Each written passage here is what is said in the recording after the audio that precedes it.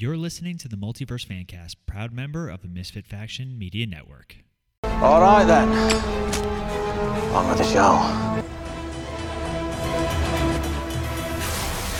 Hello everyone and welcome back to the Multiverse Fancast. If you're listening to us on the go, you can find us on Podbean, Apple Podcasts, Stitcher, Spotify, iHeartRadio, and basically anywhere you can download podcasts, including your Alexa devices, which is still so creepy. You can also find us on our website, themisfitfaction.com. There you'll find content up the wazoo, and I really wanted to use that phrase today, so I'm so grateful. I am Paul, I'm one of your hosts, and with me today is, well, it's me and Rob today. Rob, how are you? Oh, are you talking to me? Yeah, I'm talking to you. Oh, right. You're second chair tonight. I'm the only person here in the room with you. Well, the only person that they can see. That they can see. Wait, what? Hi, everybody. Thanks for coming back and joining us. And I should add, too, that I tested out that whole Amazon, the whole thing, asking Alexa and asking Siri.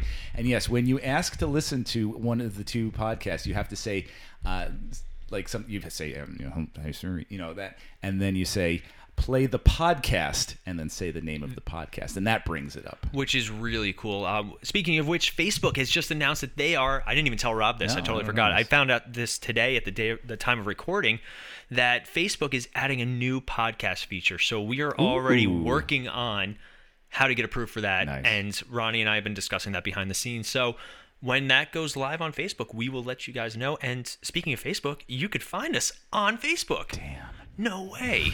You can find us at the Multiverse Fancast or the Misfit Faction. Either are great sources for our content. Rob's been putting out articles on Loki, which we just started watching. We are going to talk about. We will give you a spoiler warning on that when that discussion starts. But I think that's it for the housekeeping. Nice. Yeah, let's get into some good stuff. So for those of you guys who don't know, we are continuing our Frank Miller, Neil Gaiman type... It's Miller time. It's Miller time. It is Miller time. But we are talking today, I'm going to tell you guys what we're talking about, then we're going to talk about some news and topics and where we're at. But we're going to be talking about The Spirit today, which is such a weird movie. Weird movie. I am giving him no indication as to my feelings. I'm really trying to feel Rob out on this one. He's not telling me anything, and I love it, but I hate it. So before we do that, we do have a little bit of just news and kind of the state of the podcast and what we're going to be doing, because obviously it is summertime. COVID restrictions are lifting. Like, everybody's really excited. School's out. We're excited to go back to the movies. I am super stoked. I know we originally planned on going to see Black Widow at your house, Rob. Yeah. I don't know. Oh, yeah. I might go see it in theaters right after. I think I might still see it at my house. Oh, yeah, that's fine. But I think afterwards I'm going to go see it in theaters. Oh, yeah. Like, oh, God. Because, theaters... I was initially hesitant, but yeah, it looks better and better every day. Oh, yeah. So, we also have, like, for cinematic adventures, we have movies that are coming out that we want to review, like the new Fast and Furious, In the Heights, stuff like that. So... It's just nice that the whole Hollywood machine is starting up again. It is. And you know what? It's nice also having HBO Max, where I only have to pay $14 a month and I'm getting all these movies instead of paying $30 a month on Disney Plus. But anyway. What? Is it that? Is Disney Plus? No, Disney Plus for like the new movies. You have to have the premiere stuff. Right. Yeah. Yes. I'm sure I'll be shilling out $30 for Black Widow when it comes around. We'll chip in. But anyway. So we have decided on some of the topics that we're going to be working on over the next couple of weeks. I'm going to list through a lot of them. We'll kind of give some thoughts on it and why we picked what we picked. Yes. So first up, next week, you have quite a treat for you, because I think it might be one of our most uncensored episodes of all time. It might not be family friendly. It probably will not be. So Apple Podcasts, we're sorry in advance. We were talking earlier about some news that came out this week, where in the Harley Quinn show that plays on HBO, which is a very adult rated show, there is foul language, there is violence in there, and there are some sexual situations. And it came out this week that I'm making rude hand gestures and trying to mess around. He's distracting me. And it came out this week that the showrunners tried to have a scene between Harley Quinn and Batman where... Between Batman and Catwoman. Oh, Batman and Catwoman, sorry. Where Batman would be... Performing. Well, I thought she was performing. No, he was supposed to perform on her. No, wait a minute. I got it. All right, go ahead. So Batman was supposed to perform oral on Catwoman, and Warner Brothers executives came back really fast and were like, no. And their reasoning was, and this is an actual quote, heroes don't do that. Now, most of us are adults in loving relationships. Heroes do that. But anyway, that's all we're going to say on that. But it did inspire us to think, what's a topic that we haven't done? What's a superhero concept that we haven't done? And obviously, it's not sexual encounters between superheroes, which would be hilarious. Here's the actual quote. Hey, it says, like you were saying, heroes don't do that. And he came back with saying, are you saying heroes are just selfish lovers? And they said, no, it's that we sell consumer toys for heroes. It's hard to sell a toy if Batman is also going down on someone. So that is a very old studio adage. I get it. I get it. Especially for children's heroes. Batman, unfortunately, even though Batman is one of the most violent superheroes of all time, he's a children's superhero. Yeah. Like, I still think of Shazam when he throws the Batman toy at Dr. Sivana going, "Get him, Batman!" Like, Batman is a recognizable feature of adults and children. Right. He's not like Superman or Captain America where they're very straight-laced. Like, the idea of, like, I think the closest thing we got to Superman having intercourse was Jay and Silent, or Mallrats. Okay. When they're having the discussion about whether or not Superman and Lois Lane could actually do it. Which actually stems from an old essay called Kryptonite Condoms? No, it's Man of Steel, Woman of Tissue. Yes. Is the name of the essay. So our next episode, we are going to do a full topical episode. I think it's our first topical episode in quite some time, because we've been doing character studies and then movies and the TV. But we are going to do a rated R superhero concept show. We're going to look at some of the characters that are great as rated R superheroes, some characters that need to be rated R, some characters that do well in PG-13 material, but we'll do it in a tasteful way. It will be tasteful. It's not going to be gratuitous for the sake of gratuity. But I think we touched base a little bit on it for our Venom episode, where we talked about characters that can't be PG-13. You look at characters like the Punisher, like Wolverine. You watch a movie like Logan, where he benefited from just more the violence aspect than the language or the sexual stuff. So I have to rewatch Logan this week, I think. Yeah, I think so too. But so right. We're going to do a topical episode on characters or movies that we would like to see in a more rated R setting. I know I threw out characters like Constantine, who is a very sexual character in the comics and a very violent character and vulgar. We have characters like Wolverine, like the Punisher that we mentioned. I'd love to see more DC characters. You know, I would see a rated R Green Arrow movie where he's actually like no boxing glove arrows, like real, like I mean, even Arrow kind of teetered the line at some points with how violent Oliver Queen is. So that's going to be our topical episode for next week. We will do maybe a fan feedback Friday. Ooh. Where we ask you guys who's a character that deserves a rated R storytelling. And of course we'll make fun of Watchmen. Squirrel Girl. Oh my. R-rated Squirrel Girl movie? No, that's a totally different thing. Don't look it up on YouTube or any other websites. But anyway, I think I downloaded the wrong movie. But we are going to follow the rated R superhero week with we are finally going to do Lucifer. We're going to primarily focus on the TV show, which is a huge departure from the source material. We'll touch base on it because obviously they are doing the Sandman Netflix show, which it was an inspiration for Lucifer and where Lucifer was introduced, and then it mainstreamed into DC Comics. But we thought that would be a nice segue, rated R superheroes into Lucifer. Then following that, we have Black Widow coming out, which we will do if we have a time for a bonus episode, or maybe even in the episode we'll do a character retrospective, because talk about a character that's been in a ton of movies. Like, she has a long story. And I'm very curious to see if they're going to do her justice. Which I should add, just today, first reviews, not necessarily reactions. That's the word couldn't come up with. There it is. First reactions from Black Widow came out, and they were all very, very positive. I have a feeling it's going to be driven by her character, who is extremely popular, and I think a good supporting cast. Yeah, they were already saying, what's her name? Pugh? P-U-G-H, the last name. The girl who's playing the new Black Widow, basically? Yeah, pretty much. They're saying that she's the standout. I could see it. I really want to see David Harbour as Red Guardian. But Florence Pugh. There we go. There it is. So we will do a full episode, maybe even a bonus episode, because over the summer, Rob and I are going to have a little bit more time to have some fun with you guys and just annoy you, basically. And that comes out on July 9th.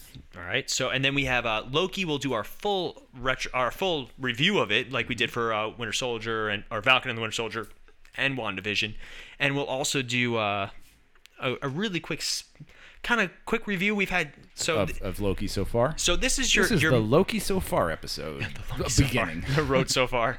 But so mild spoilers. We're not going to get too far into it, but we have 2 episodes of Loki that have aired. I believe there's 6. There are 6. So we're a third of the way done, and it feels like it just started.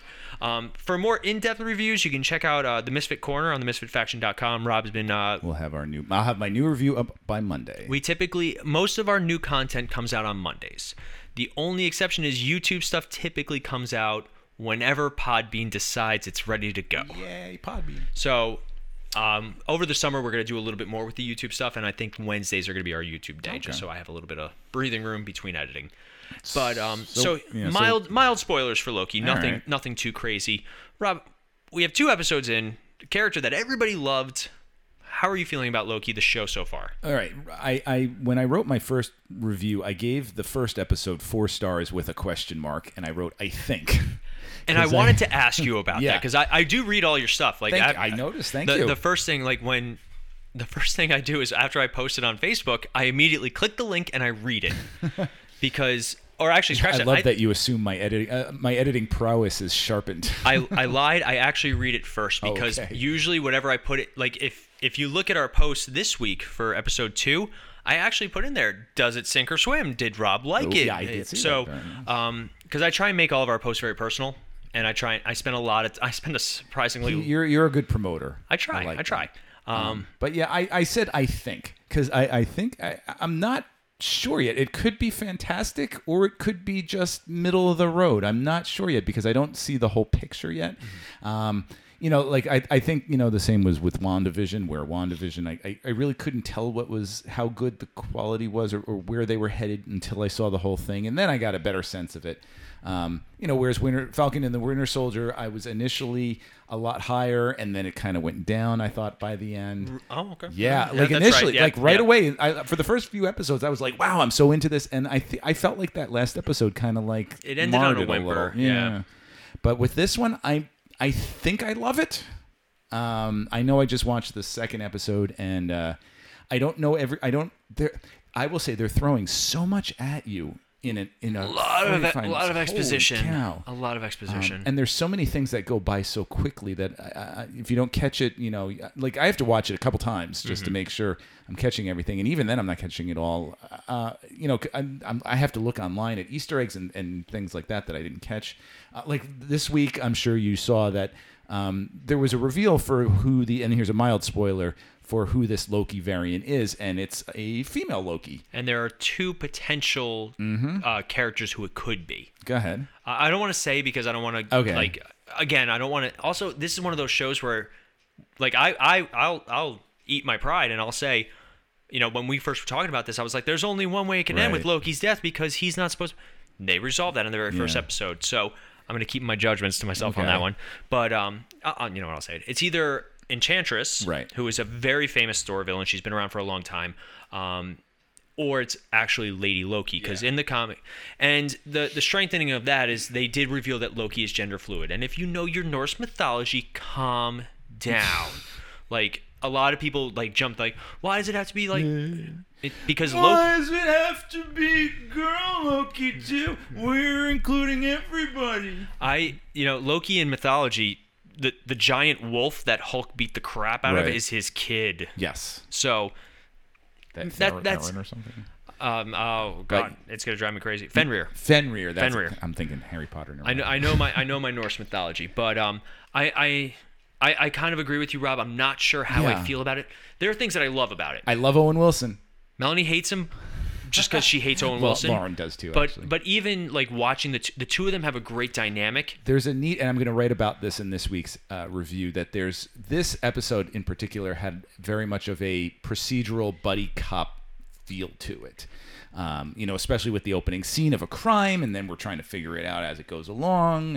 And the thing I love about Owen Wilson is he's just as smart, if not smarter than Loki.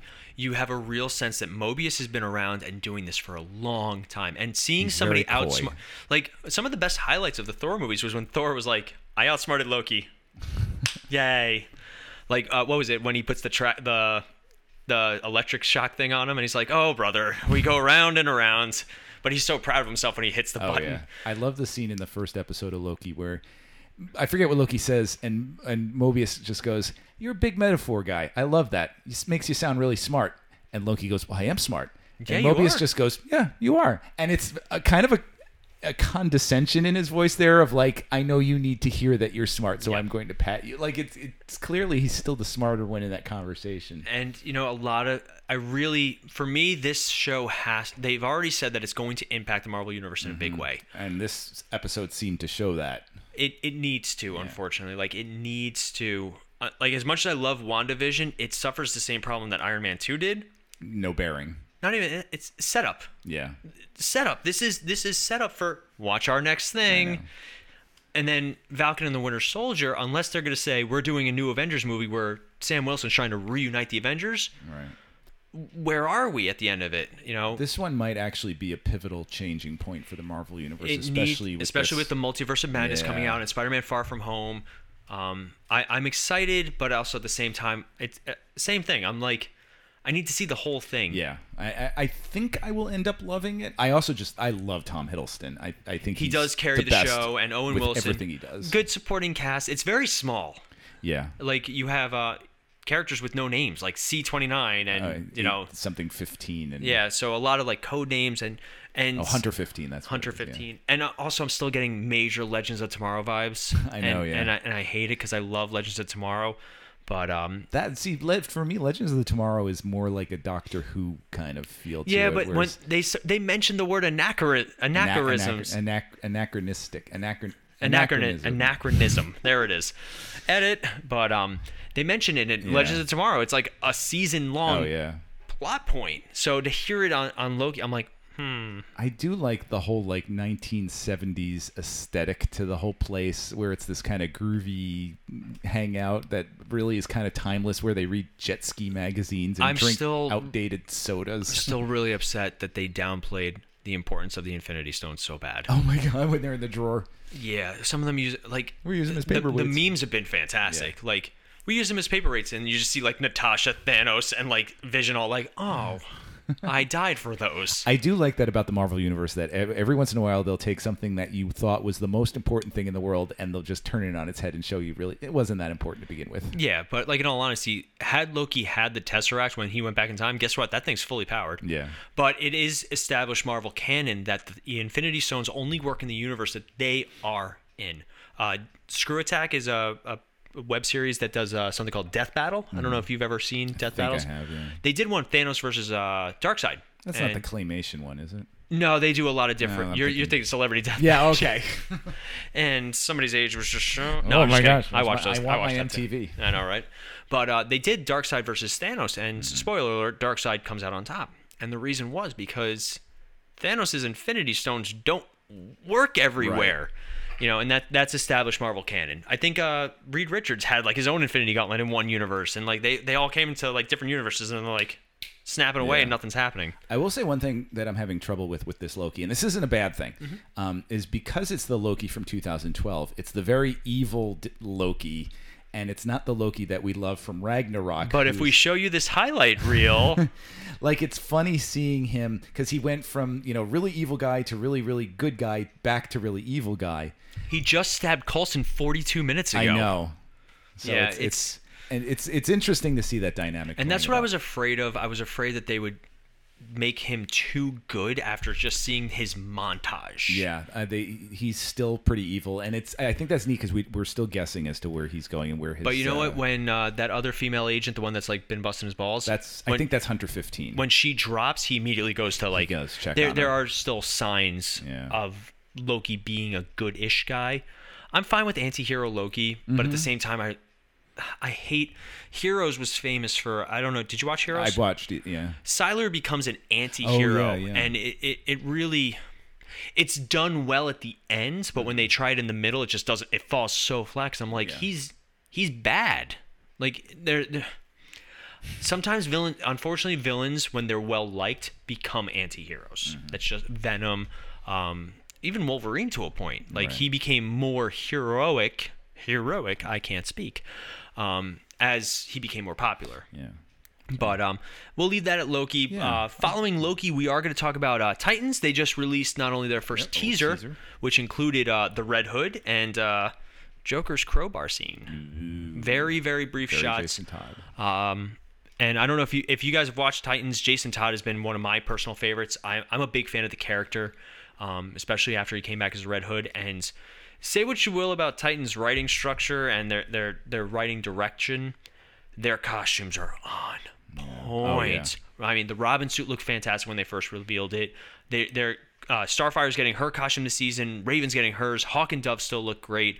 Nightwing looks great, and now Red Hood. It's no Teen Titans Go. I hate Teen Titans Go. I hate it passionately because I was such a big fan of Teen Titans. And then the last thing we're going to talk about before we take a break is Green Lantern. So we just did our full retro on Green Lantern. And by the way, great numbers. Thank you guys so much for all your love and support for its 10th anniversary. And ironically, right after, because I think we were a little ahead of the curve. We were always a little ahead of the curve. We have 2 pieces of Green Lantern, or 3 actually. 3 pieces of Green Lantern news that we want to share. Number 1, Zack Snyder did release the concept footage, the concept art of Justice League. I am so if you listen to our Snyder Cut episode, I was very. I was very. You wanted that. Well, I really enjoyed the Snyder Cut. I'll never watch it in its entirety again. No. But I respect the fact that A, it got done, and B, same here, yeah. Avengers would have been a 4-hour movie. Movies get cut down. Like, that's just the way that they work. Like, Titanic has an extended cut, and that had an intermission when I saw it in theaters. It's not an uncommon practice for movies to be shot 4, 5, 6 hours long, and I think we talked about this in the episode, and then get cut down. 2 hours, 3 hours, whatever it is. I could see Zack Snyder's Justice League being a 3-hour movie. But unfortunately, what happened was they showed this concept art, and I think Green Lantern would have been as much as I love seeing Martian Manhunter. Right. It didn't make sense as Martian Manhunter. I'd rather they left his one scene with Lois Lane and then set him up for the next movie. And then have Green Lantern be like, hey, because it made more sense as to why Martian Manhunter, like, why would he be on the sidelines? Yeah, I didn't like But to have Green Lantern be like, hey, we just heard about this guy, Darkseid, who's coming here. Like, I'm here to help. And there's clearly a Green Lantern monitoring this sector. Yes, and it was Jon Stewart, and like that would have been, I think it would have been really cool. Second piece of news is John Diggle has made his return to the Arrowverse. I am not watching Batwoman. I will be honest. I stopped Batwoman after the Crisis on Infinite Earths because it wasn't my show. I am still watching Flash. I love Superman and Lois. I gave up on Supergirl, unfortunately, and Stargirl I really enjoy. But John Diggle has made his return. He's doing a 5-episode arc on all the shows. So they will... Excuse me, allergy season. Cut that out in the post. No, we won't. Enjoy my sneeze, everyone. Now I'm going to cut out the sneeze, and everybody's going to be like, what? But John Diggle's made his return. He will have an episode arc where they talk about him and him not taking the Green Lantern ring. So I'm excited to see that. But then the last piece of news is... Stargirl just released its Season 2 trailer. Now, for those of you guys who don't know, Stargirl has been relegated to Earth 2 after Crisis on Infinite Earths, and it deals with the Justice Society of America and their successors. Very comic-related. But they just revealed that Alan Scott, the original Green Lantern, who was more of a magical Green Lantern as opposed to a traditional Green Lantern, who was also an openly gay character, had a daughter. Now, as long as they have to be careful how they write it, but I think it can be done in some respects. They just have to do it tastefully. Is Berlanti involved in it? Yes. Okay, then he'll do it right. He always does. Yeah, like the CW shows, for as much flack as sometimes we give them, especially Supergirl, which kind of took their agenda and was like, here's our agenda. And we're like, no, we want Supergirl beat the crap out of people. Like, we like that. They always really were good with inclusion of characters. Whether they're black, gay, straight, white, blue, whatever it is, green, Martian Manhunter. They always did a really good job, not only including those characters, but also giving reason for them being there and justification and great storylines. Martian Manhunter on Supergirl has always been really good. I think to the point where they even made John Jones play a black character in the traditional comics. So that was I think that started on Smallville, and sometimes it's just about casting the right actor. Especially for a shapeshifter. Like, who cares? Nobody does. But I'm really excited. There's a lot of cool Green Lantern stuff. And obviously Green Lantern Corps, the show is coming out you said soon. it right. I did. I really worked hard on that one. He usually says Green Lantern Corpse. I don't know what it is. It's the silent S. So I send him pictures of dead Green Lanterns whenever he says that. I call that Black Lanterns, all right? In Darkest Night storyline. But I think that's going to wrap us up on news. We're going to take a quick break. You got more. No, just one quick thing. We did not forget that there was a request for a character study done for Robin, and we will be working on that as we get closer to Titans. I think that would be a fantastic idea. There was one of our intrepid fans out there made a suggestion to me to say that. And I think for something like that, we won't just talk about Dick Grayson. We will talk about, I think, Jason Todd, Dick Grayson, Jason Todd, Tim Drake, who is getting introduced to Titans, Carrie Kelly. And we can talk a little bit about Stephanie Brown, but I'm not too familiar with her. I'm going to have to do my homework. There have been a lot of Robins, and yes, we'll work on that this summer. I can't wait to talk about all the undertones. But anyway, so we're going to take a quick break, and when we come back, we are going to talk about 2008's The Spirits. Woohoo. But first, a quick break. Today's episode is brought to you by Ray's Energy Drinks from Rep Sports. Whether you're trying to crush your afternoon workout or just need a little extra pick-me-up, Ray's Energy is just the boost that you're going to need. So if you go to repsports.com and any product that you order, enter the code MISFIT89 at checkout to receive 15% off. Anything that you guys buy from that store helps our network grow, and we fully appreciate everything you guys do. That's MISFIT89 at checkout, repsports.com.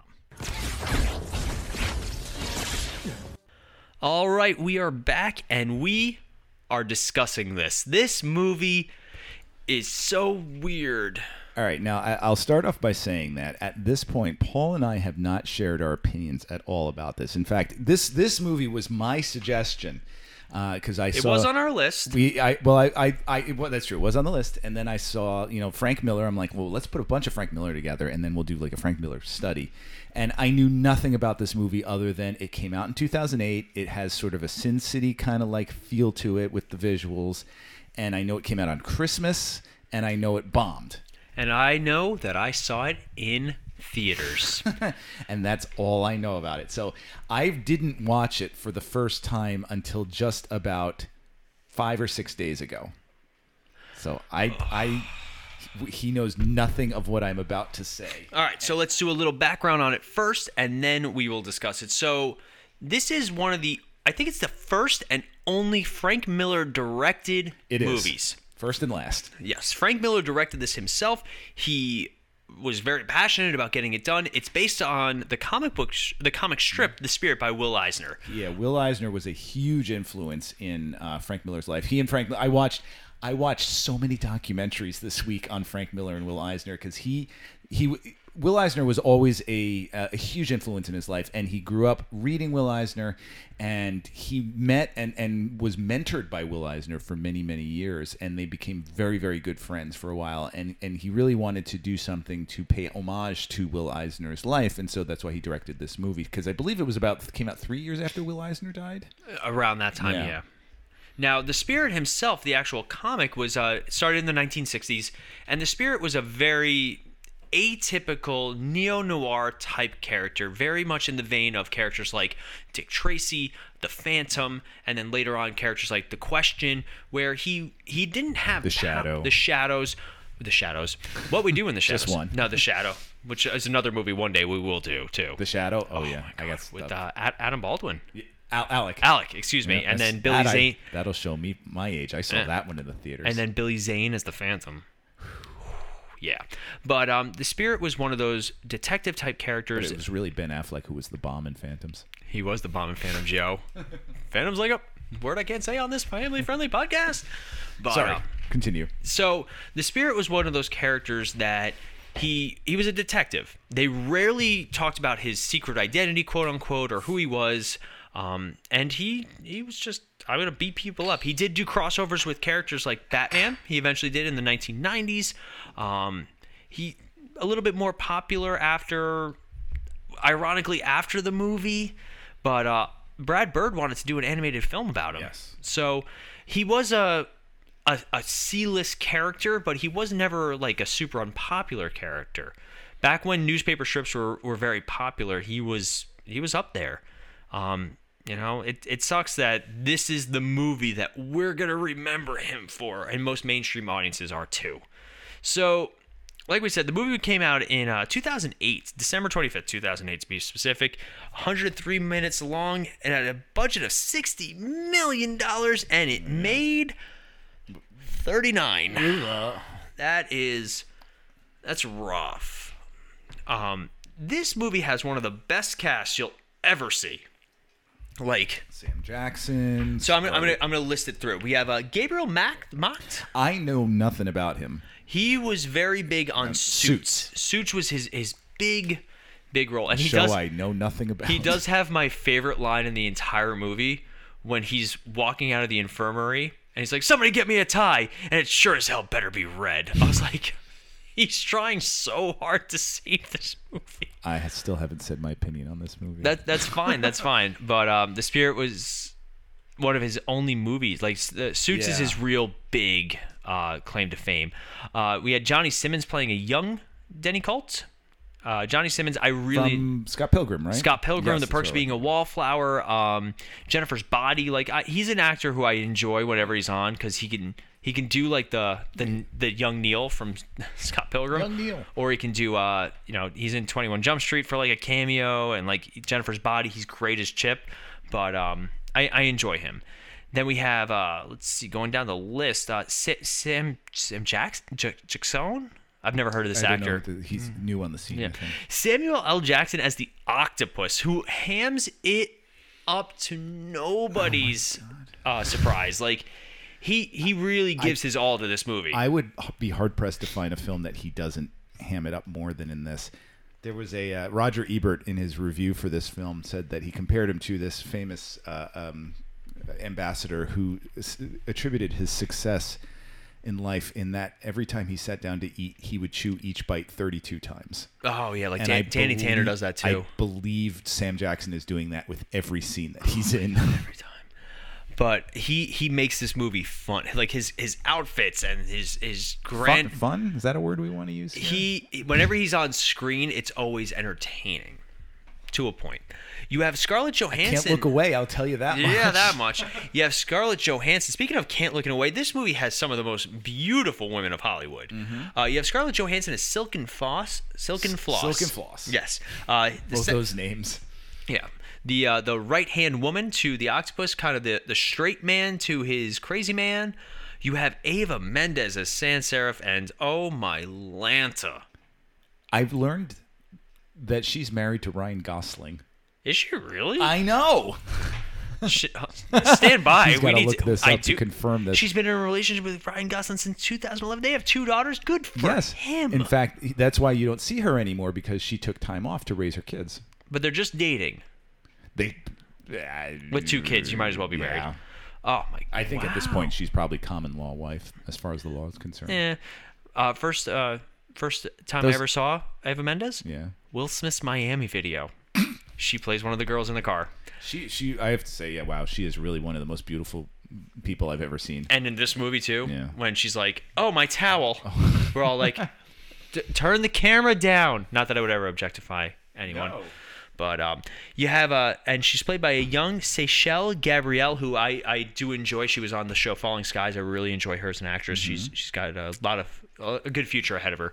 You have Sarah Paulson before she got like really big with American Horror Story and stuff like that as the only one with a normal name, Ellen Dolan, the police commissioner's daughter, and then you have a lot of. She's a surgeon, an ME. Right. Like they don't really. She works in the hospital. You have Dan Lauria from The Wonder Years as old Dan Lauria. Commissioner so Dolan. I'm going to mess up some of these names.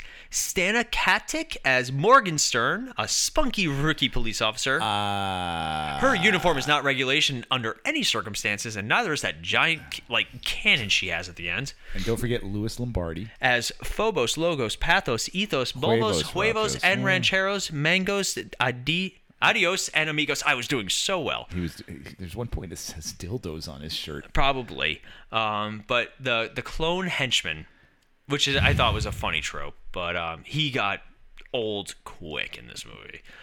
Jamie King as Lorelei Rox, as Death, pretty as much. the Angel of Death. Paz Vega as the Plaster of Paris. And it goes and on and on and on. Yeah, that's pretty much the cast, though. All right.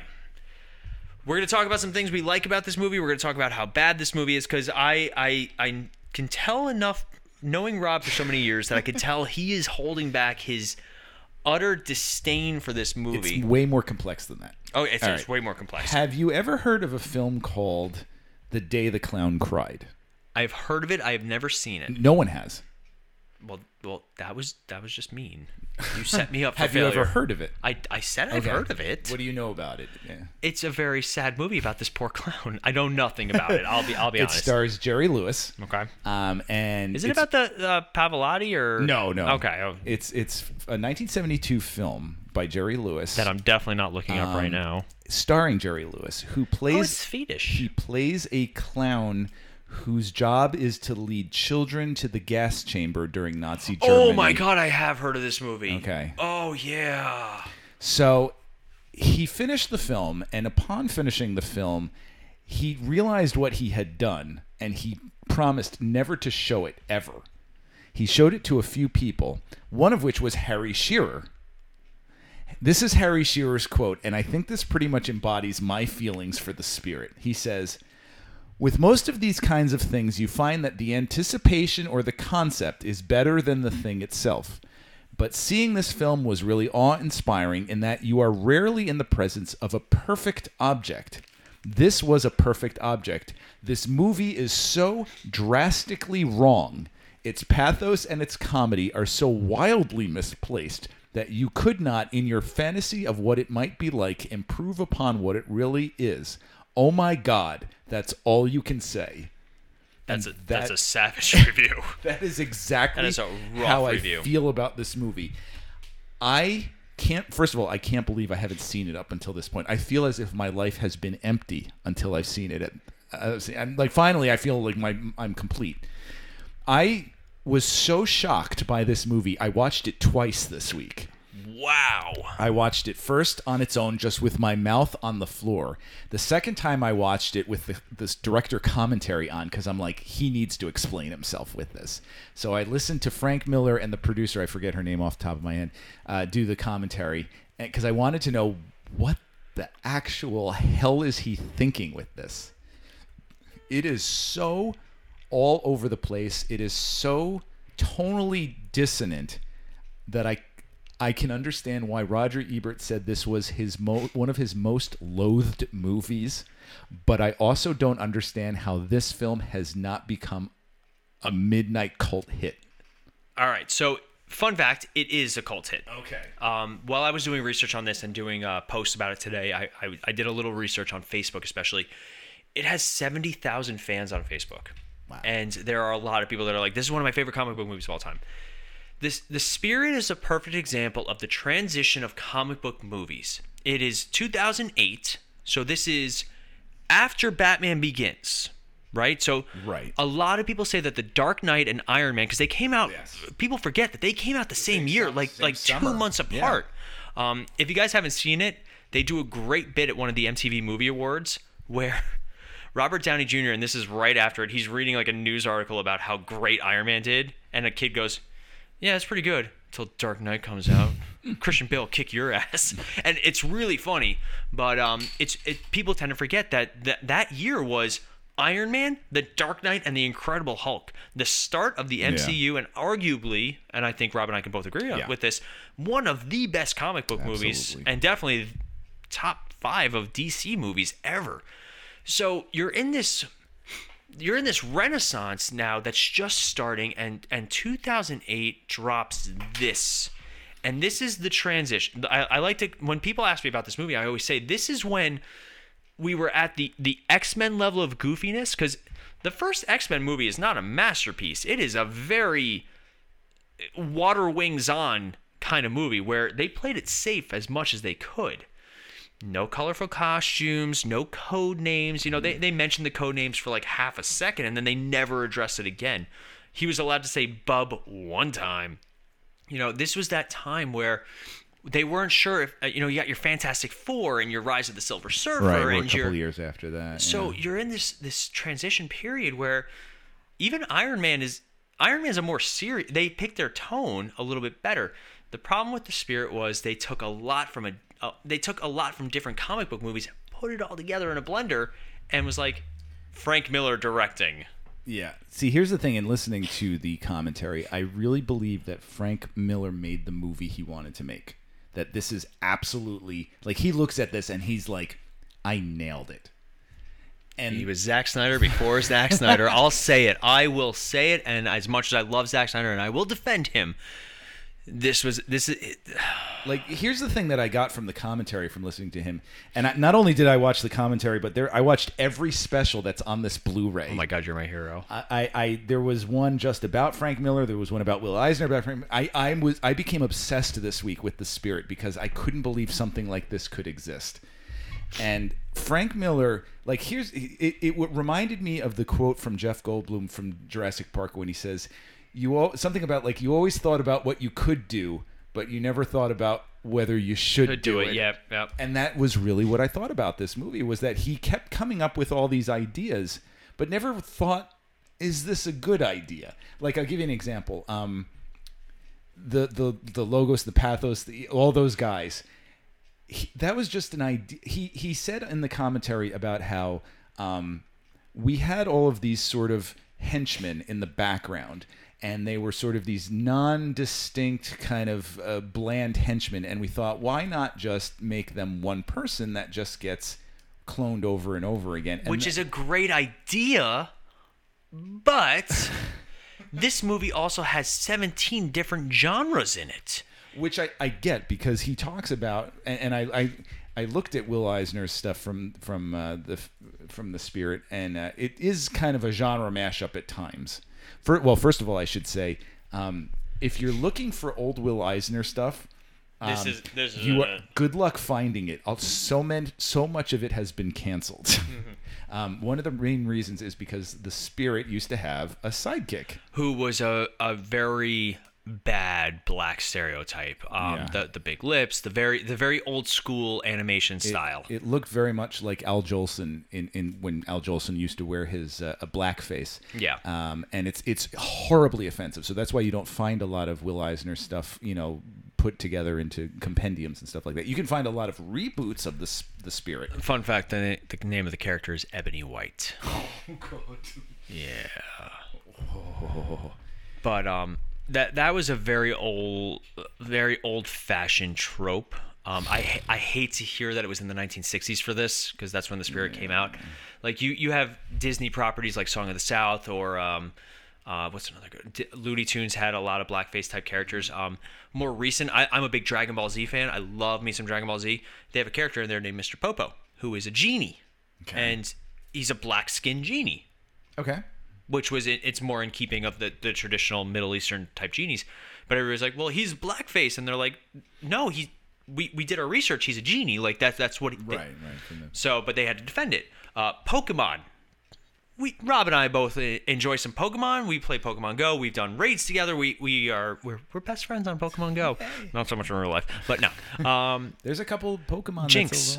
Jinx got completely redesigned. If you look at the original design for Jinx, she had black skin and big Nicki Minaj looking lips. Yes, there's another one too. A lot of Pokemon got redesigned because people thought that they were racial stereotypes, and unfortunately, Ludicolo. Yeah, Ludicolo. Ludicolo. What's the original two of those? That's the evolved form. I forget. I can see it. No, that's shift rate. Lotad, Lombre, and Ludicolo. Like, those are some pretty racist Mexican stereotypes. I like when I saw it on my screen, I'm like, oh my gosh, Yeah, how are they getting away with this? Oh yeah, Pokemon got away with a lot, and like growing up with the Pokemon like phase, Yeah. it's like there were Nazi accusations, there was plagiarism accusations, Speaking of Nazis, Speaking of Nazis, segue, you love it. There is a whole Nazi scene in this movie that What just does not need to be there. hell. Like I feel like Scarlett Johansson's agent called her on that day and was like, maybe no. I gotta give it to Scarlett Johansson that I think she's actually the funniest one in this film. Because she plays it straight. She plays it totally straight, completely looking straight ahead while Sam Jackson is doing all this craziness, and she comes in the phone and it's for you, sir. Like, she has great comic timing in this film. Yeah, and it's not till Jojo Rabbit that Oh my gosh. then it's okay. Devastating. Yeah. I had the pleasure of being in the same room as Scarlett Johansson. I saw her on stage on Broadway in an Arthur in an Arthur Miller play, and she was really amazing. First movie I ever saw Scarlett Johansson in? Home Alone 3. She plays the older sister of the main character. I think the first time I saw her was in Ghost World. Oh, solid callback. But this movie is so unique, and it's fun because like with the severe lack of comic content, we've gotten a chance to really look back at some older stuff, and this movie had every indication that it should have been legendary. It was right off the heels of like movies like Sin City, and we just did our Sin City and Sin City: A Dame to Kill For retro reviews. We did our 300 retro review, both of which got great numbers. I was really surprised with how much people enjoyed hearing some older stuff, especially 300. But also that's because Zack Snyder, he's at his renaissance right now, which is such a testament. Everyone likes an underdog. Easy, but it's funny. Rob and I will both agree on this, and we even did in the beginning of the episode. It's so fun. It's nice to see character creators kind of get their not comeuppance. That's a terrible word for it, but like finally get their due. Like their due, yeah. Zack Snyder's, say what you will about his filmmaking style, but he, we both enjoyed 300. I think. Oh, yeah, absolutely. Yes. We have moments of Watchmen that we really like, but like the show better. Yes. Zack Snyder's Justice League, we sat in the same room and watched it, whole thing, and even Rob will say like there are parts of it that he enjoyed, there are parts of it that I enjoyed. I enjoyed more of it than he did, but like for Zack Snyder, he's an acquired taste. You either love him or you don't. You can't stand him. But like this was that time where it was a very stylized comic book movies where they weren't sure. Why don't we just take the comic book and make it a movie? And not just DC. You had Ang Lee's Hulk around the same time where they structured it like a comic book with the transitions and the cinematography. So Sin City should have been wonderful. And the first one was. Oh, excuse me, not Sin City. The Spirit. The Spirit should have been wonderful. And let's compare that for a second. That like the Spirit. Sin City was a great because I thought I went back and I was reading some reviews, and I specifically was reading Roger Ebert, who is if you know me, he is my personal hero. I love Roger. I hate him. I got the honor of meeting him once, and I know. Yeah. It was one top 5 moments of my life. I love movies because of Roger Ebert, which is totally fair, and obviously I respect him. I really You're more do. Of a Gene Siskel? I don't like either of them. Okay. Simple reason, they just remind me of how the movie business is a constantly evolving and changing and growing industry, especially with comic book movies. There's a big disconnect between people saying what the quality of a film is, like the audience saying it, versus the critics, and especially the Academy Awards. The Academy Awards, for me, is a very antiquated and old-fashioned style. But Ebert, I know, tried to bridge that gap in being sort of the everyman, which is where they came up with the thumbs up, thumbs down, because they're like, an everyday person can identify with that. Which is, again, respected, but you also have like a director like Martin Scorsese, who's like comic book movies aren't film. Right. Like, of course I get what he's saying. I get what he's saying, but then he makes The Wolf of Wall Street, where he antiquates a film with how many times you can use a word, holds the record. But Roger Ebert, I went back and read what he wrote about Sin City. and he actually gave it 4 out of 5 stars. And he thought it was amazing. He thought it was a great blending of style, mannerisms, and pulp storytelling. And that's why The Spirit fails. Exactly. Because had they gone they had to pick their tone better. Yeah. Had they gone with a more serious detective style noir, I think it would have been really good. Had they instead, because basically they started off with a more serious tone, but then they had like the goofy effects of him running on the wires, like getting a toilet over the head, the swimming scenes, like getting hit in the crotch with a giant Allen wrench. Yeah. Him hanging from the clock or whatever, like outside. With his pants falling. down, and all the women are like, yeah. Or like there's a horrific melting of a cat. Yeah. I can't show this movie to Melanie. Actually, he was saying on the commentary that they actually had created a melting animatronic cat, and they said it was so horrific they couldn't use it. I don't doubt it. But this movie, it's all style. Like there's no character development. There's no storytelling. It's all just like Ebert in his review said that to call these characters cardboard is an insult to packing materials. By the end of the movie, no character has made any progress, especially the Spirit. He's like, well, I want to be alive. Okay, but you still treat like all these characters like dirt. Yeah, I mean, compare that with like Bruce Willis's character from Sin City and his complicated relationship with Jessica Alba, with Nancy, little Nancy Callahan. Like, that's storytelling and that's character development. Whereas with this, it's all just like... The closest you get is Eva Mendez's character. She gets a little bit of development, but... And it's so... All of it is so juvenile. Yeah. Like, her... Like, photocopying her butt. And the whole movie is, like, nothing but butts and boobs. Like, like... but all right, there is a certain level of butts and boobs that appeals to the older man, but there's that sort of 6th grade butts and boobs like that. This kind of full disclosure. 2008, I graduated high school in 2005. Okay. So I was about 20 when this movie came out. I was at a good age for it. Eva Mendes was smoking hot at the time. I'm not just talking about her physically, but her career-wise. Like, this was around the time of Hitch and all Fast and the Furious. Training Day. Training Day. Like, she was big at the time. So she was probably the biggest name I knew at the time besides Sam Jackson. Even Scarlett Johansson hadn't hit her stride yet. No, she had not. She was not Black Widow at the time. No. So for me, like, this movie, I was at the right age for it. I think if I had been younger, I probably would have appreciated it even more. Yeah. Because I do have a soft spot for this movie. I can see it having a cult following and see, some of it is fantastic. Some of the cinematography is really good. It looks amazing. Yeah, if you're going to do a detective noir type movie, commit. I would say that there's probably a good 10 minutes in here that is really just superb. Solid. But it just wavers between all these tones with those the clones and everything, and then there's a foot with a head jumping around on it for some reason. And then they also get into like mystical god territory, and they always say Heracles, and I know that's the proper pronunciation and the traditional pronunciation, but Hercules, like there's the golden fleece for golden some fleece reason. of Jason, and like they don't know what they want to do, and it's also like I was never a big Spirit fan as a kid. No.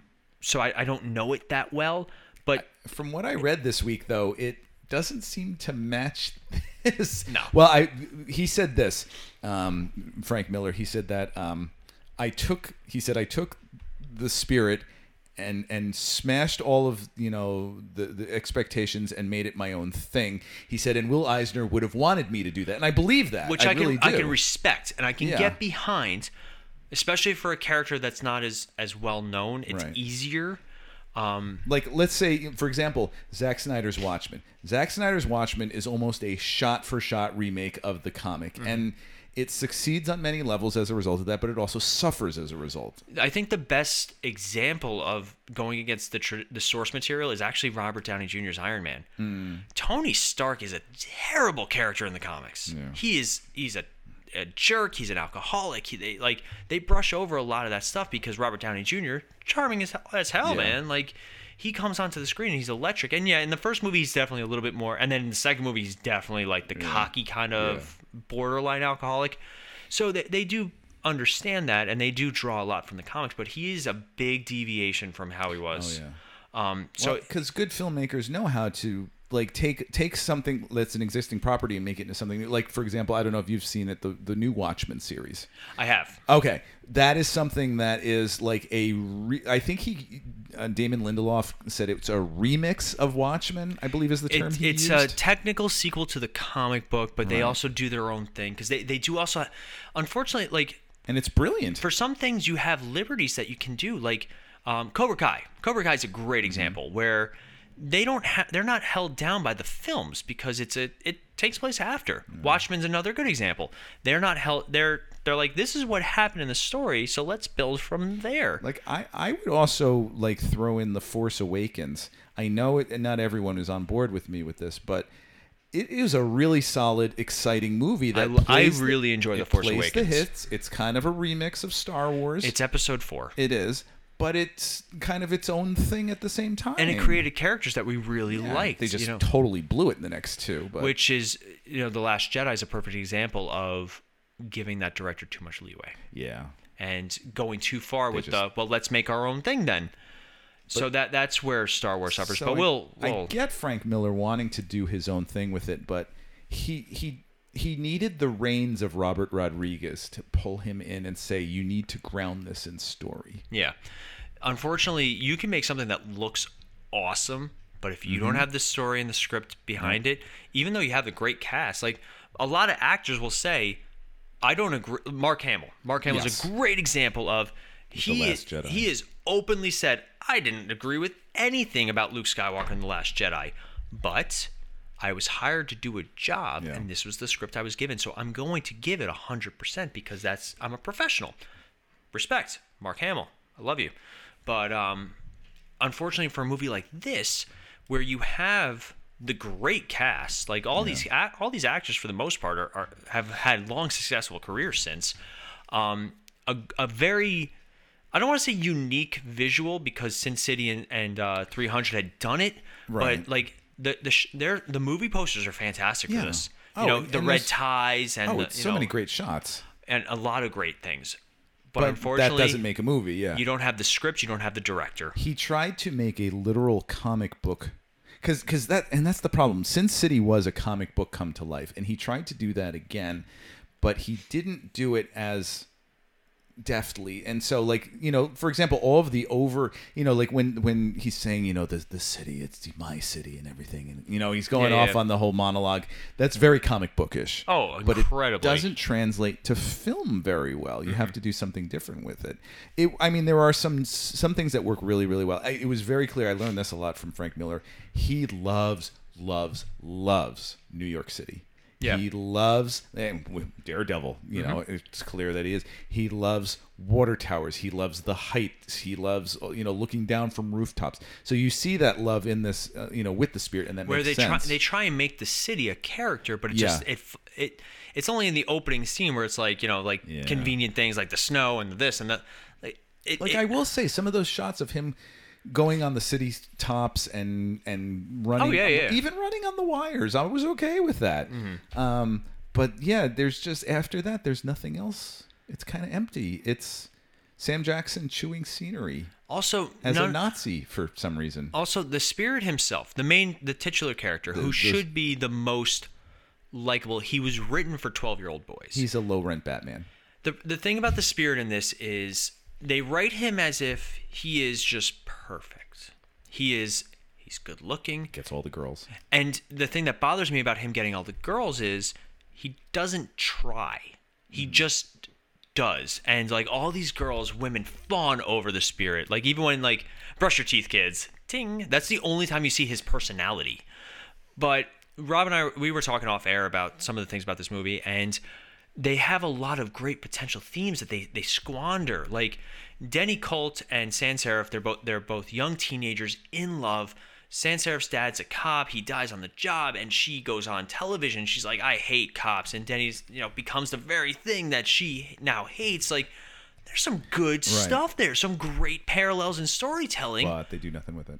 Nothing. It's thematically void. Like Denny Colt is a young cop who dies in the line of duty, becomes immortal, because of the octopus experiments. But like, and then he comes back, well, I got to protect this city no matter what the cost. Like, I get it. I understand, but like this is, Rob, you're an English teacher, correct? So that's what it says on my paycheck. Yeah, sometimes. But this is storytelling 101, but like you're not at 101 yet. You're still working your way to it. This is I like this thing, I like this thing, I like this thing. Now let's put it right with this guy. You need to have a narrative thread that ties it all together. You need to have character arcs. There's no arcs. There's no progression. None of the characters are at a better spot at the end, with the exception of Sans Serif, like I mentioned. But it is such a bonkers movie. At no given point, like I will tell you that at no point was I ever bored. Because you're like, what's happening next? What is this? Why is he doing that? What is going on? So if I just speak French when I'm about to be tortured, I still don't know what he said. I watched it a few times. Yeah. The captions don't appear on this one because Frank Miller doesn't believe in reading. No. But he'll write a comic book. Yeah, I know. And I got to go back to the Nazi stuff. Why? What was the point? Why is there a giant picture of Hitler behind them and they're dressed as Nazis? I don't understand. Because he's evil. I don't get it. What's the easiest way to show how evil somebody is? Nazis. I hate those guys. It's funny. Melanie and I are watching Supernatural, and we're on season 11. Okay. And they just did another episode with the Thule Society and all that. Oh, yeah. And literally just like the Nazis appear on screen. She's like, oh, Nazis, they're evil. They're the bad guys. I'm like, what?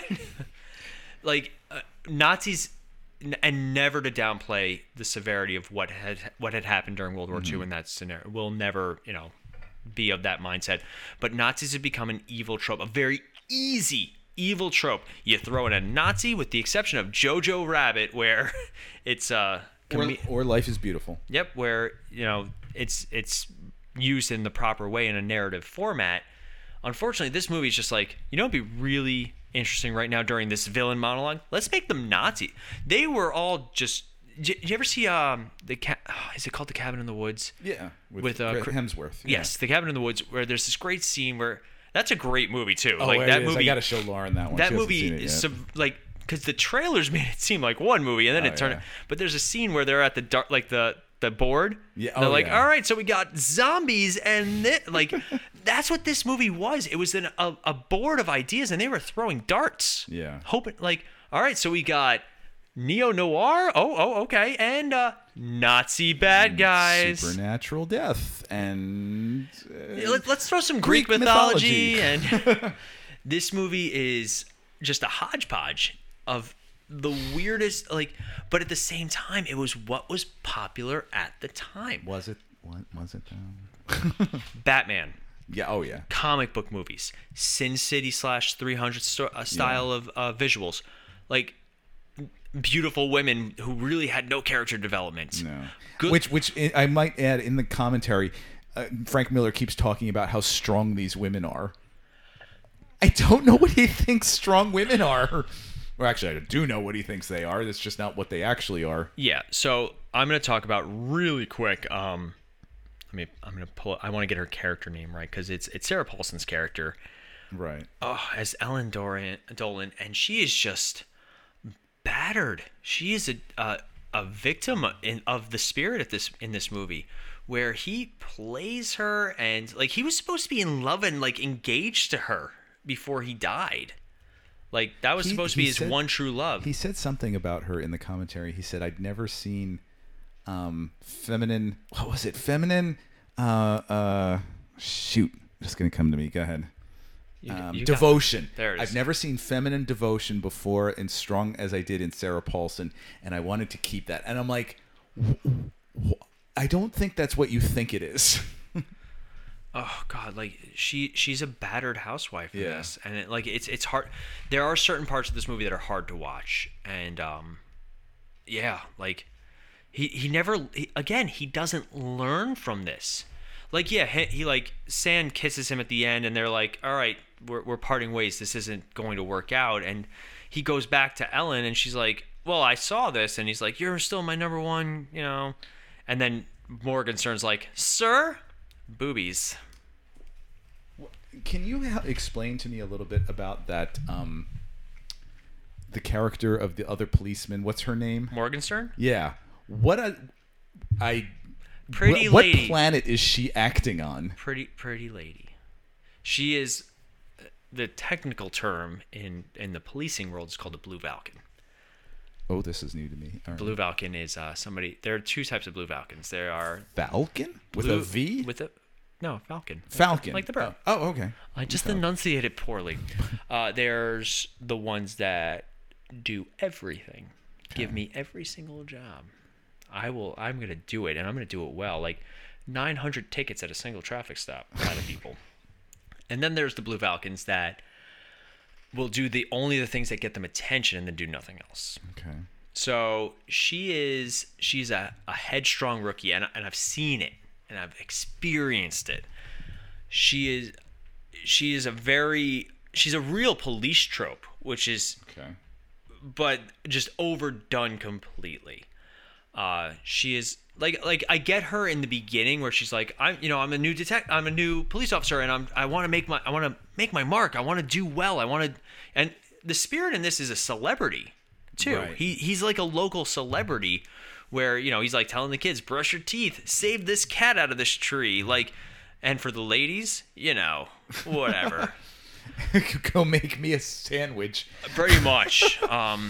That's his attitude in this. And oh my God, he is a dated concept. Oh.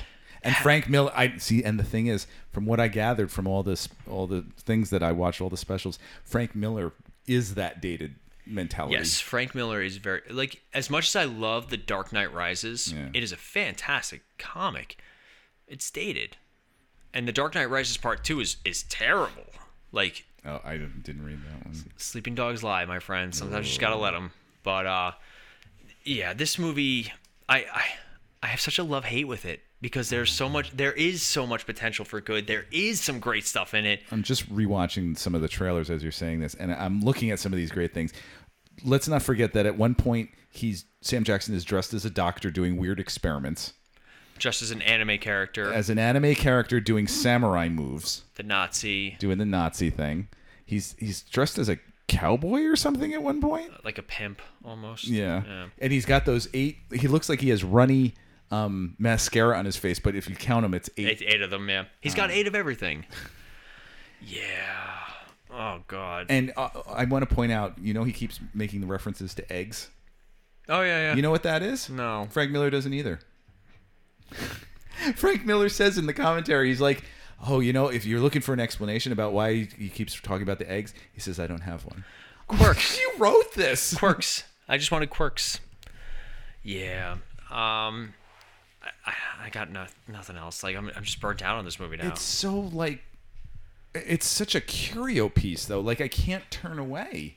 That's why it's brilliant in how bad it is. It's a car wreck. You just can't help but look.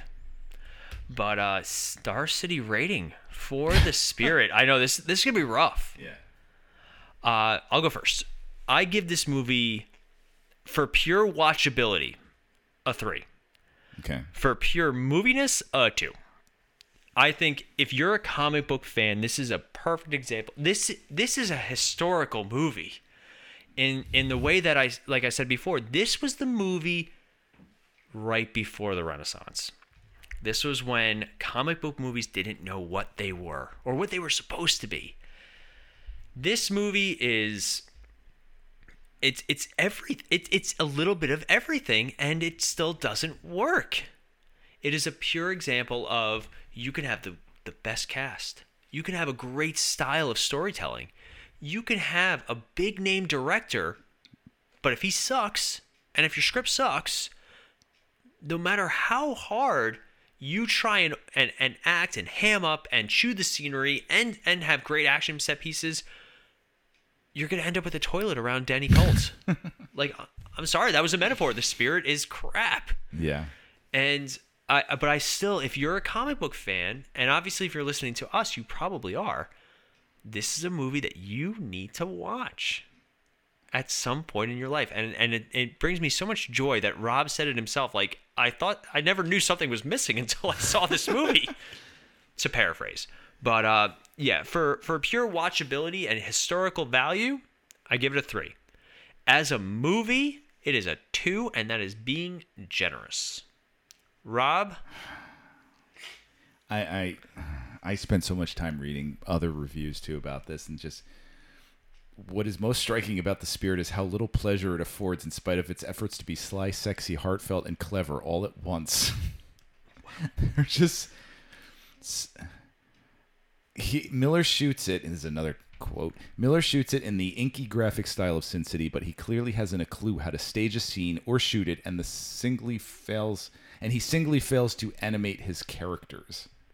Every once in a while, a genuine turkey escapes the coop, bereft of charm or wit, utterly lacking in technical prowess. The Spirit is such a film. I have to rate this. This is like a 1.5.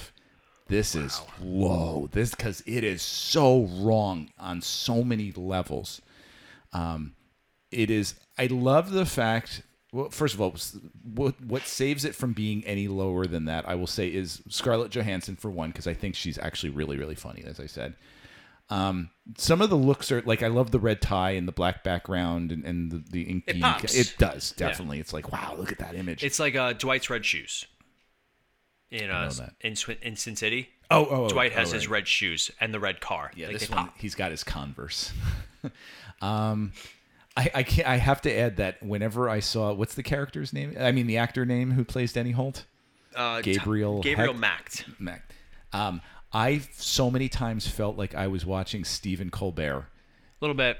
Like he has that same sort of chin and vibe to it. So I felt like I was watching Stephen Colbert, action hero. It is just so dreadful.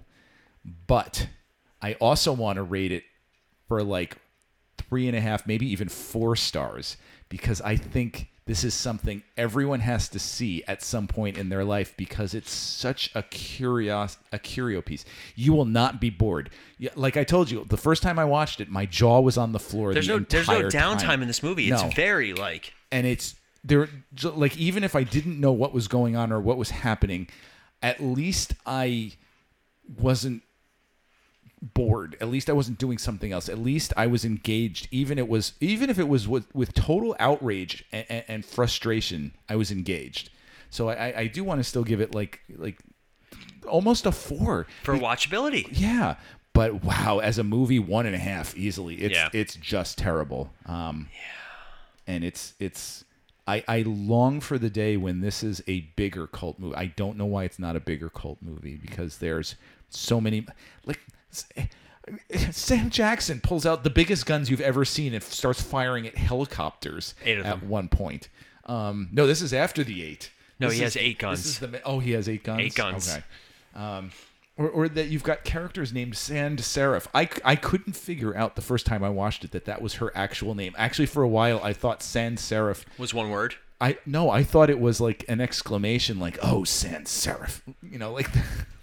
I didn't know that was her name, but that's apparently comic accurate. Mm-hmm. But the costumes, or lack thereof, sometimes are just like, it's a juvenile dream and an adult nightmare. I really wish, speaking of the costumes, that as much as I like the Spirit's look in this, I really wish they had done the white lenses. Okay. Because they don't do the black face paint like traditional superhero movies do, especially with domino masks. Like, Batman's very famous for it. If you watch Batman Returns, at the very end, when right before he rips off his mask, it transitions to him not having the black eyeshadow on. Okay. And it's blatant. Yeah, it is. I'm really glad Pattinson in the new trailer, they actually show him with it on. Like, it's realistic. With the makeup. In this, I would have really liked if they had done the white lenses in his mask, because I'm happily married. Rob, you're happily married. Yeah, that's what my wife tells me. If I walked into the house with a suit on and a fedora and a domino mask, my wife would be like, "What are you doing, husband?" She wouldn't scream stranger danger. Yeah. "What are you doing, husband, who I'm married to, who's weird and does podcasts in the basement?" Like, it's not a great disguise. This movie is the American Pie of superhero movies. It's made for teenage boys with teenage boys in mind, because at that time, that's who comic book fans were. We were nerds who couldn't get women and couldn't do this, and we weren't physically fit. Like, that was the stereotypical. This is our audience. For the record, we are down in my basement recording podcasts, but Frank Miller has I won't repeat it here, but he's got a like about a minute long monologue talking about how sexy it is being an inker, in that your pen traces like it. He compares the pen to a hands and how they get to caress certain things, and I'm like, oh, it was creepy. Look at how female comic book characters have been drawn in years past, like, which I might add, I was very excited to see. Did you see what's her name, Natalie Portman's outfit for? I try not to look. Oh, I don't she's look. badass. Yeah, she was in the comics too. Yeah. Like, I from what I was told, it is very much warrior-esque, comic accurate. Yeah. Which in more recent years, female characters, especially like Wonder Woman, got long sleeves in the New 52.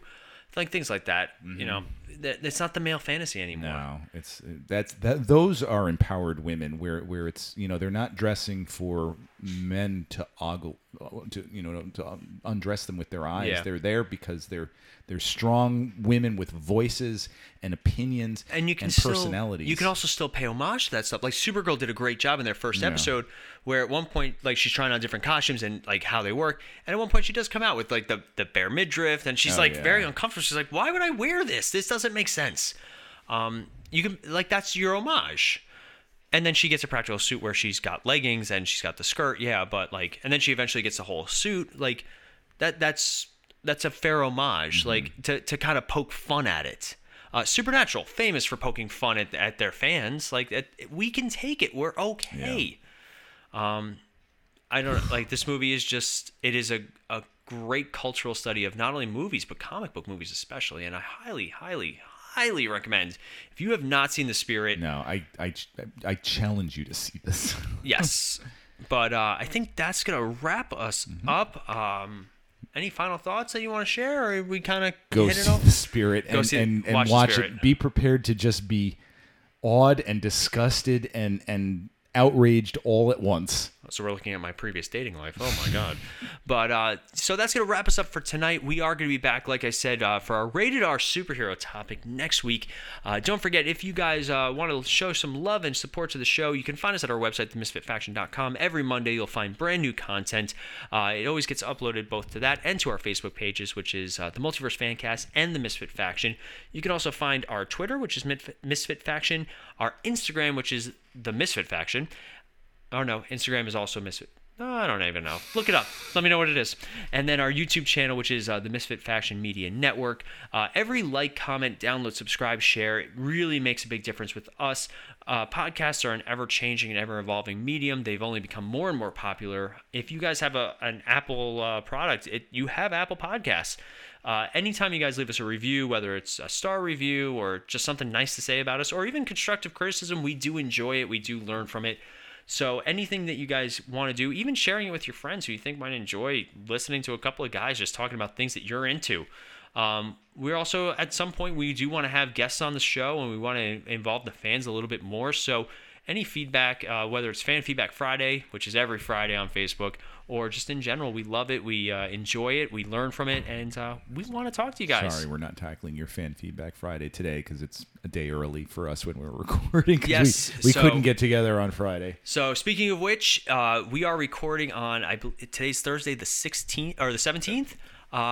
Happy early Father's Day to all of our dads out there, especially Rob, who is not with his kid right now. Timmy's playing Fortnite, I think. But when this comes out, it will be Monday. Happy Father's Day to all you guys. We will have some sort of nice post for all of our hardworking dads. And I think that pretty much wraps us up. And thank you guys for dealing with us with no Ronnie. No. We do miss him. Ronnie, come back. Ronnie, come. I Snapchatted him already that we missed him. But that's going to wrap us up tonight. As always, I'm Paul. I'm Rob. And we'll be back in a flash. And Smorgasbord.